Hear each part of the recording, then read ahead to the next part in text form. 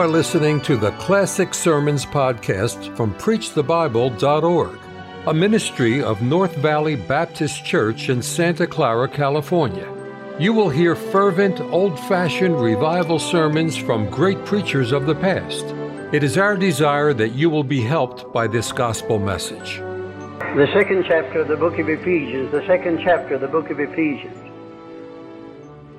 and verse 11, wherefore remember that ye being in time past Gentiles in the flesh, which are called in the uncircumcision, but that which is called the circumcision in the flesh, made by hands, that at that time ye were without Christ, being aliens from the commonwealth of Israel, and strangers from the covenants of promise, and having no hope, and without God in the world.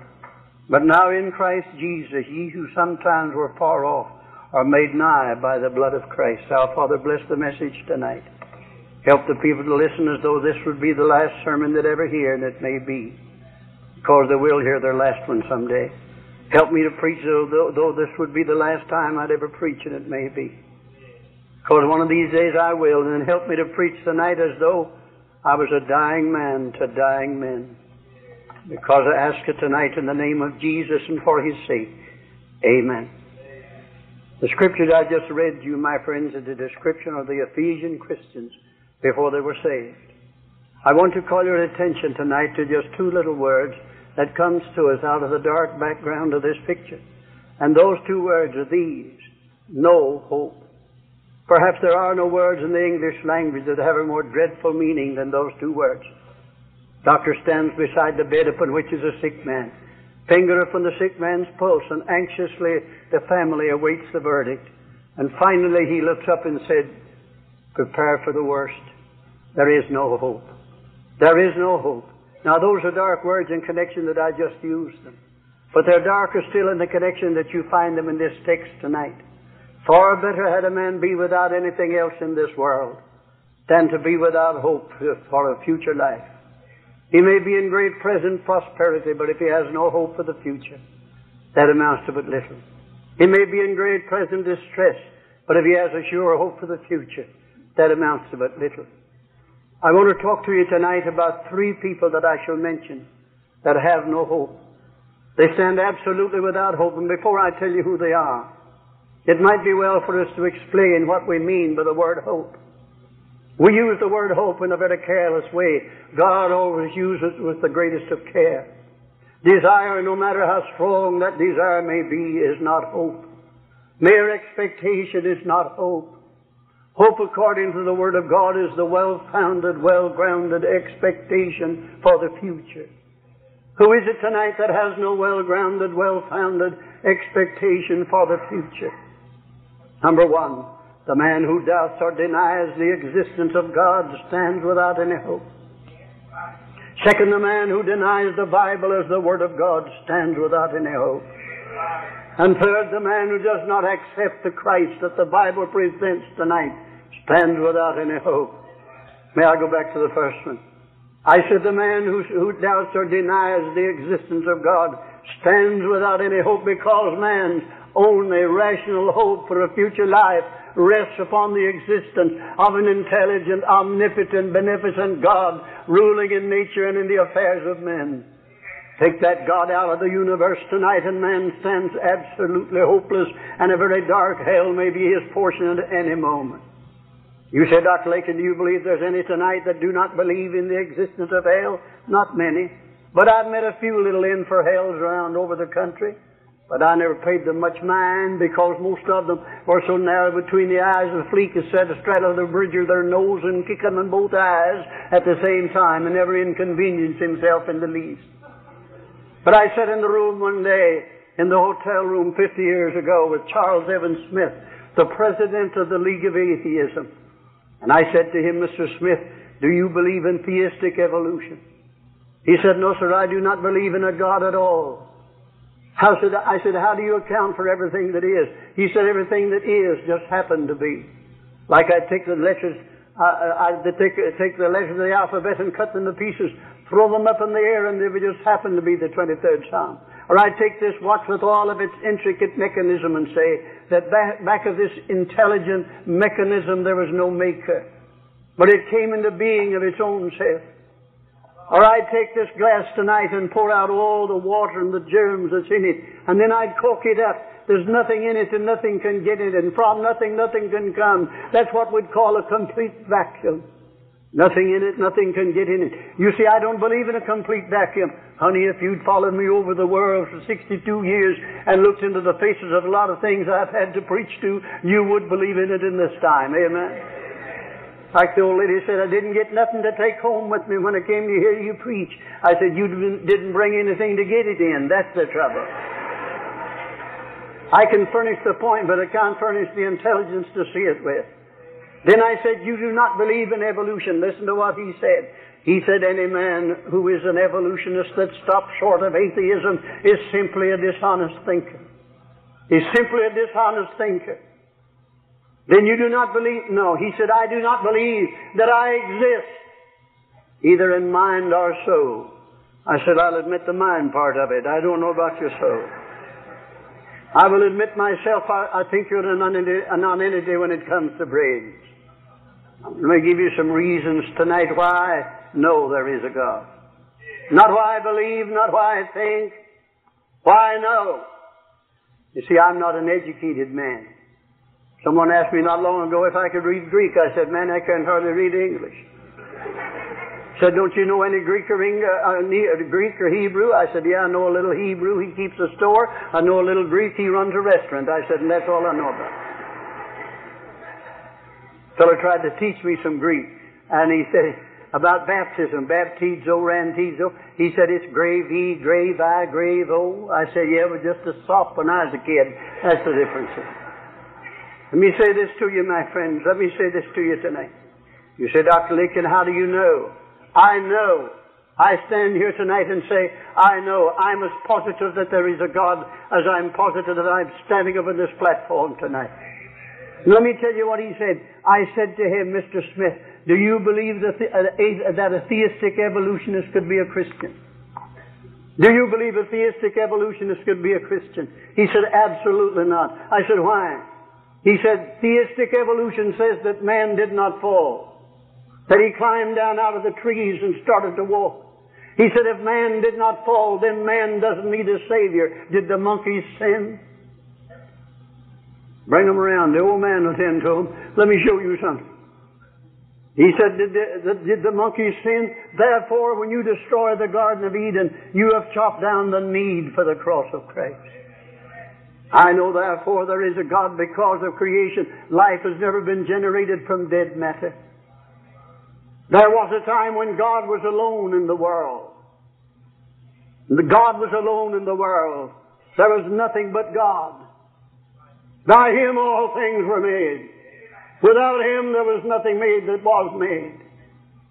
So therefore there was a time when God was alone in the world. So what went on back there? In the beginning only God knew. Somebody said the Bible says in the beginning God. The Bible didn't say that. The Bible says in the beginning God created. Now what went on back there only God knew. Amen. For only God was there. Little boy going to school one morning caught him a big ball-headed bumblebee, put it in a bottle and corked it up and stuck it in his hip pocket and went to school, sat down in the seat and scooped around the bottle. The cork came out in business, picked up in town. And finally he did that, and finally he said, sit down, Johnny, what do you... He said, there's something going on back there that you don't know about. That's what he said. So what went on back there only God knew about. Because only God was there. Therefore, from the argument of creation, I believe there is a God. Let me give you another one, my friend. Let me give you another one. And that is this, from the argument of imparted wisdom. We don't call it imparted wisdom. We call it inherited instinct. I got news for you. There's no such thing as instinct. There's no such thing as instinct. Up yonder around before the wind blows down over the Rockies and the lakes and the gulfs begin to freeze up, the geese and the ducks all get together and form in companies, and old General Gander takes the lead, and they lift up and start to fly, and they move in a V shape, and the suction pulls them along. And they fly down across Michigan, Ohio, and Kentucky, and Tennessee, and Georgia, and North Carolina, and South Carolina, and Florida, and drop into the warm water of the ocean and bathe their breath till spring. And then they turn and come back to the north again. Who told that goose to go south in the winter and come north in the summer? Well, you said that's instinct. Where'd they get their instinct, old goosey? That's the next thing. Bring them around. I'll look at them. Let me tell you another one. Let me tell you another one. These geese have never been down that way before. Not a one. They've never traveled that route before. And yet they fly a straight line and never miss a feeding ground. They never miss a feeding ground. And like an astronaut coming back from outer space, they drop exactly into the ocean at the right place. And then turn and go back again. Let me ask you this. Where did they learn their navigation? Where did they learn their navigation? Don't be silly. Let me tell you something today. Out yonder in California, they have a little spider about the size of a shoe button. That little spider raises its young inside an empty clamshell or oyster shell. But before he does that, he lifts it from 6 to 12 inches from the ground. And for that little spider to do that requires an engineering feat that's equal to the building of the pyramids of Egypt. How does he do it? He goes over here and puts on a thread, and that's moist. Goes up and puts it on a limb, comes down here on the other side, hooks on another. That thread's moist. It dries, and when it dries, it contracts. He keeps putting them on. They keep drying and contracting until he lifts it. Where did he learn to do that? You say that's instinct. He learned it from his mommy and papa's spider. Where'd they learn it? They learned it from theirs. Where'd they learn it? They learned it from theirs. Listen to them. The first spider that ever did that thing had to sit down and figure it out for himself, didn't he? I'll take care of them. Let me show you some. Let me give you another reason why. I'm going to hurry through it. Let me give you another reason why I know. Because of fulfilled prophecy. Every religion of the world has its Bible. But this is the only Bible of all the Bibles that has a word of prophecy in it. What is prophecy? Prophecy is writing history before it happens. And why didn't these other Bibles have prophecy? Because they had sense enough to know the moment they put a word of prophecy in their book and it failed to be fulfilled, their book would be discredited. But this book with daring boldness tells you what will happen upon this earth 1,000, 2,000, 4,000 years in the future. To men, cities, and individuals and nations of the earth, it tells you what will happen.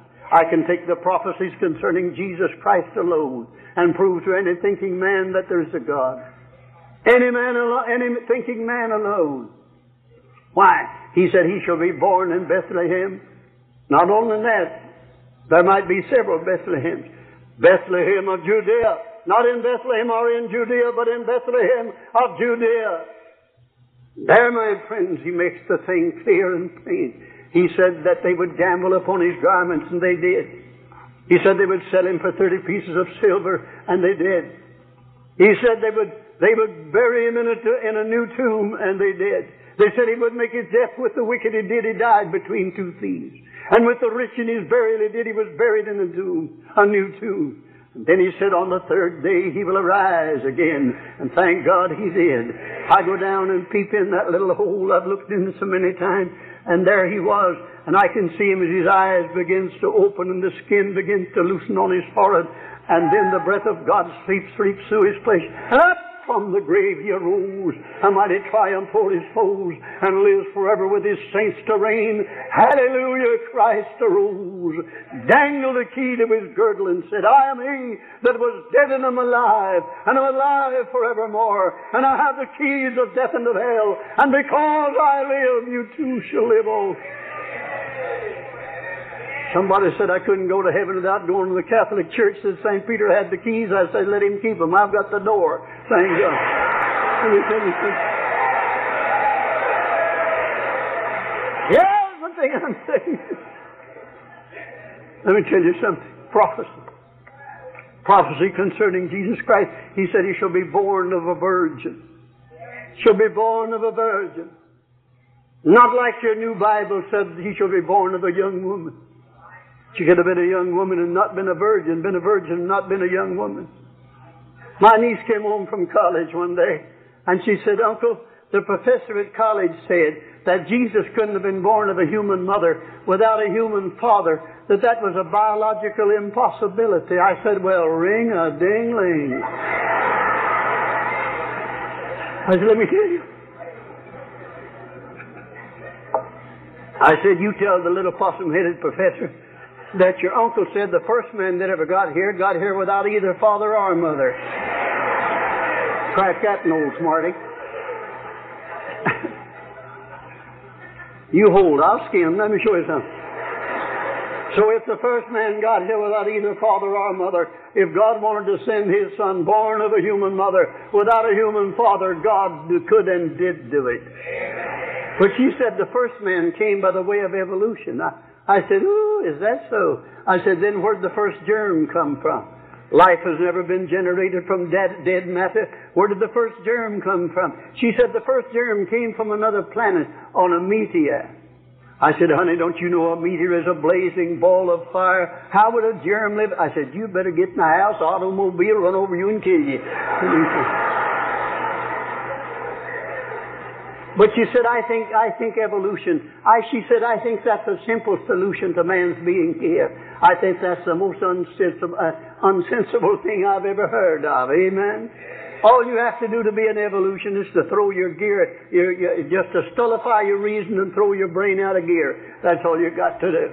To believe that story that away back yonder, sometime, somewhere, somehow, nobody knows when, how, where, why, nothing turned around and nothing formed to something. The something became a germ. The germ got in the water and the water developed it to do a tadpole. And the tadpole swam to another bank and got stuck in the mud and dried there. Wriggling around the mud, he formed warts on his belly, and later they became legs. After he developed legs, he became a land animal. And climbing through the trees one day, his foot slipped and he just fell. He wrapped his tail around the limb and the jaw of it broke off his tail, and he stood up on his hind feet, walked across the street, bought him a suit of clothes, and went to teaching in the university, and said, thank God I'm a man at last.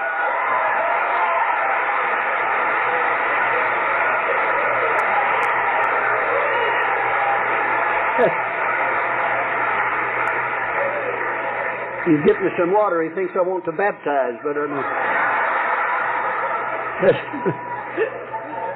thank you very much.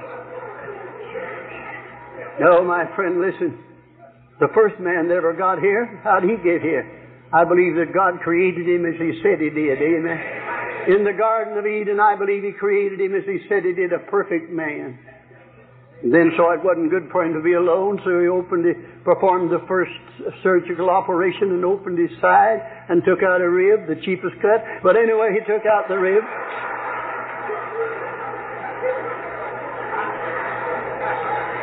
Did you know that Adam is the man that furnished the first spare parts for the first loudspeaker we ever had?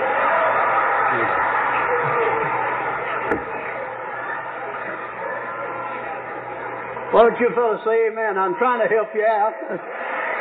They've got you so henpecked you roost on the foot of the bed of the night with your head under the arm.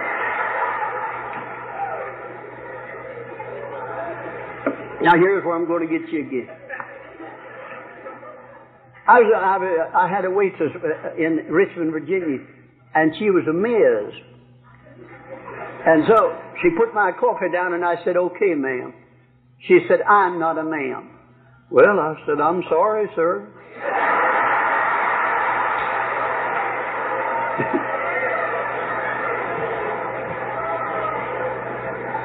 I said, God created a male and female. He created an Adam and Eve, not Adam and Steve. Let me see. That boy's enjoying it, eh? Let me say this. God came and preached the first gospel sermon, and He preached it to the devil. And He said, Mr. Devil, I gave you the earth, and you weren't satisfied with it, so I took that away from you. Then I made you the prince and the power of the air, and you weren't satisfied with that. Now I created another man and another woman.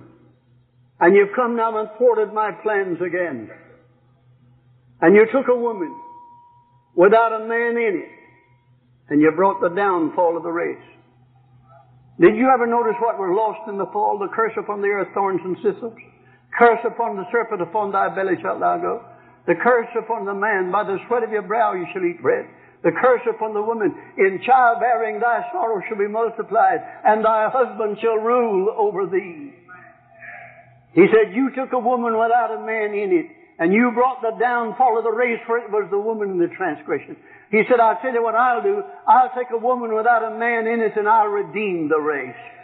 For a virgin shall conceive and bring forth a child of the Holy Ghost without a man in it. Amen. There it is tonight. There it is tonight. And so I believe, my friend, that that Eve became the first one, and she became the mother of Jesus, born of a virgin without a man in it. I believe in the virgin birth of our Lord Jesus Christ. Amen. Let me give you another one quickly. Prophecy. Let me give you this one. Did you ever go into a restaurant that looked like a post office? Hillbilly, I tried her out. You don't see a cook, you don't see a waiter, you don't see anybody. You drop in a quarter, out comes a cup of coffee, out drop in some more, out comes a piece of pie, drop in some more, out comes something else. And so I walked up and dropped it in, and out it came. And out it came, and I didn't see a soul. But I wasn't big enough fool to believe there wasn't somebody back there passing that stuff out. That's what I'm telling you. Here's what I'm saying. Do you know why somebody back there passing it out? Do you know how I know there's a God? I'll tell you why. For 62 and a half years, I've walked up to the open window of heaven, and I've asked for things and had them passed out to me as real as mashed potatoes and gravy. I know there is a God because He answers prayer. Because He answers prayer. Let me show you something, my friend. Let me show you something. Little boy, I got off a plane one night in Huntington, West Virginia in a snowstorm. And we rented a car, another guy and myself, to drive to Detroit. And driving along, I had a little Bible. I said, I'm a Baptist preacher. He said, I'm an atheist. He said, atheist? Yes, I'm an atheist. I believe we came from monkeys. I said, I saw your name in the Bible. And I picked up my little testament. No, you never saw my name. I said, here it is. For the fool has said in his heart. I said, I'm glad to meet you, Mr. Fool. I never thought I'd ever see you. Man, to say that would be a fool. And he said it in his heart, not his head. His head told him better. Little boy down in Georgia shining the man's shoes. The man kept saying, there is no God. I can prove it. There is no God. Finally, the little boy said, Mister, the Bible is saying that the fool has said in his heart there's no God, but you done blabbed it right out of your big mouth, haven't you? That's it. Let me show you. Okay, maybe I better quit. Let me give you another one anyway. The second man who stands without any hope is the man who does not accept the Bible as the Word of God. You say, I'm not an atheist. You may not be. You may be a theist. And though you're not an atheist, yet, my friend, when you disbelieve the Bible, you stand without any hope. Man, by his own reasoning, has never been able to get an adequate foundation on which to stand for a reasonable hope in Christ. And the only revelation you'll find of God that gives you that is the revelation that God gives of Himself. This is the Bible, the Word of God. Little two-by squirt said to me, he said, you believe the Bible is the Word of God? That you believe the miracles? I said, yes. He said, you believe that the whale swallowed Jonah? I said, who said it did?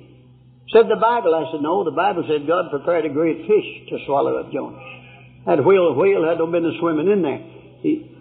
A great fish. But he said, Jonah, that the fish would have digested Jonah. No, I don't think so. The nations didn't digest the Jews. They were preserved. So why couldn't He preserve a man? But Jonah was vomited out on the dry land. FOB, free on bank. That's the first case of free mail delivery we have on record. And Jonah was going down the street, and he met a man coming with a fishing pole, and he said, go on down, Brother Jonah, we'll have fish for supper. He said, phew, no. 3 fellows in the Bible got their appetite changed. Jonah never cared for fish after the whale ride. Peter never cared for chicken after the rooster crowed. And the prodigal son never liked pork chops after he got out of the pen.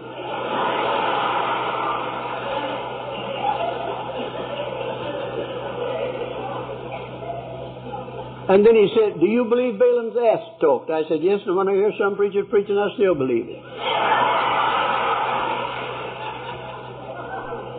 He said, how big was the ark? I told him how big the ark was, how high it was, how wide it was. And he said, he laughed and he said, now you see how ridiculous that is? I said, why? He said, how would the priest ever carry that across the Jordan?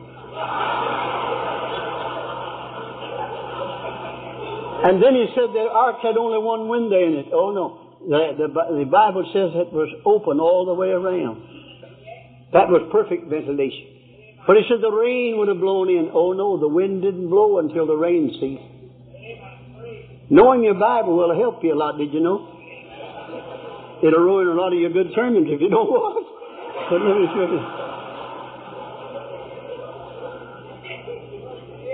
Second man who stands out, the third man who stands out without any hope is the man who does not accept, as our brother said tonight, and confess Christ as the Son of God. Fellow said, well, I don't know whether he's the Son of God. I think he was a man because he got hungry. I think it was a man because he went to sleep. I think it was a man because he died on a cross. I think it was a man because he shed tears. I know he was a man, for yonder one night on that boat when he went to sleep, and the waves began to wash his boat, and the lightnings flashed, and the heavens became of Plutonian darkness, and the disciples ran and shook him and said, Master, carest thou not that we perish? And he arose and walked out on the deck of the ship, looked up to the heavens and said, Be still. Then looked down to the waves and ironed the wrinkles out of them and drove them across the sea like a bunch of whipped puppies with their tails between their legs until they pillowed their head on a distant shore. And they said, What manner of man is this, that even the winds and the waves obey him? If he was a human when he went to sleep, he was God when he stilled the waves. If he was a human when he wept, he was God when he raised Lazarus from the dead. If he was a human when he got hungry, he was God when he took a little boy's lunch and fed 5,000 people. If he was a human, my friend, if he was a human when he died, he was declared to be the Son of God with power by his resurrection from the dead. I know that he is the Son of God. The man who rejects him, let me give you another and quick thing. You say, in what sense, Brother Lincoln, have they no hope? They have no hope for the life that now is. And they have no hope for the life that is to come. And you have no hope of meeting with loved ones who have gone and who may go. The believer loses his friends, but he doesn't sorrow as those who have no hope. Because he knows the time's fast hurrying on, for the Lord Jesus shall descend from heaven with a shout and the voice of the archangel, that the trump of God shall sound, and the dead in Christ shall rise first. That, my brother, is what I'm waiting for. Let me give you this tonight, will you, my friend? Listen tonight. We need to hold high the glory of God. As you sang tonight, I love you, I love you. We ought to continue that. What's the center of fellowship? What ought to be the center of fellowship? I'll tell you, the center of fellowship ought to be the blood of the Lord Jesus Christ. What's the center of fellowship in heaven? What's the center of fellowship in heaven? He said, I looked, and yonder they brought a book. And no man in heaven or on earth or under the earth was able to open the book and look upon it. And John looked at it and started to weep. And he said, Weep not, John, for behold, the Lion of the tribe of Judah hath prevailed to open the book and to look upon it. And he said, I looked and I saw one standing in the midst as a lamb slain from the foundation of the world. And he said, they opened the book and looked upon it, and then they began to sing. They began to sing, Glory and honor and majesty and power be given unto him now and evermore.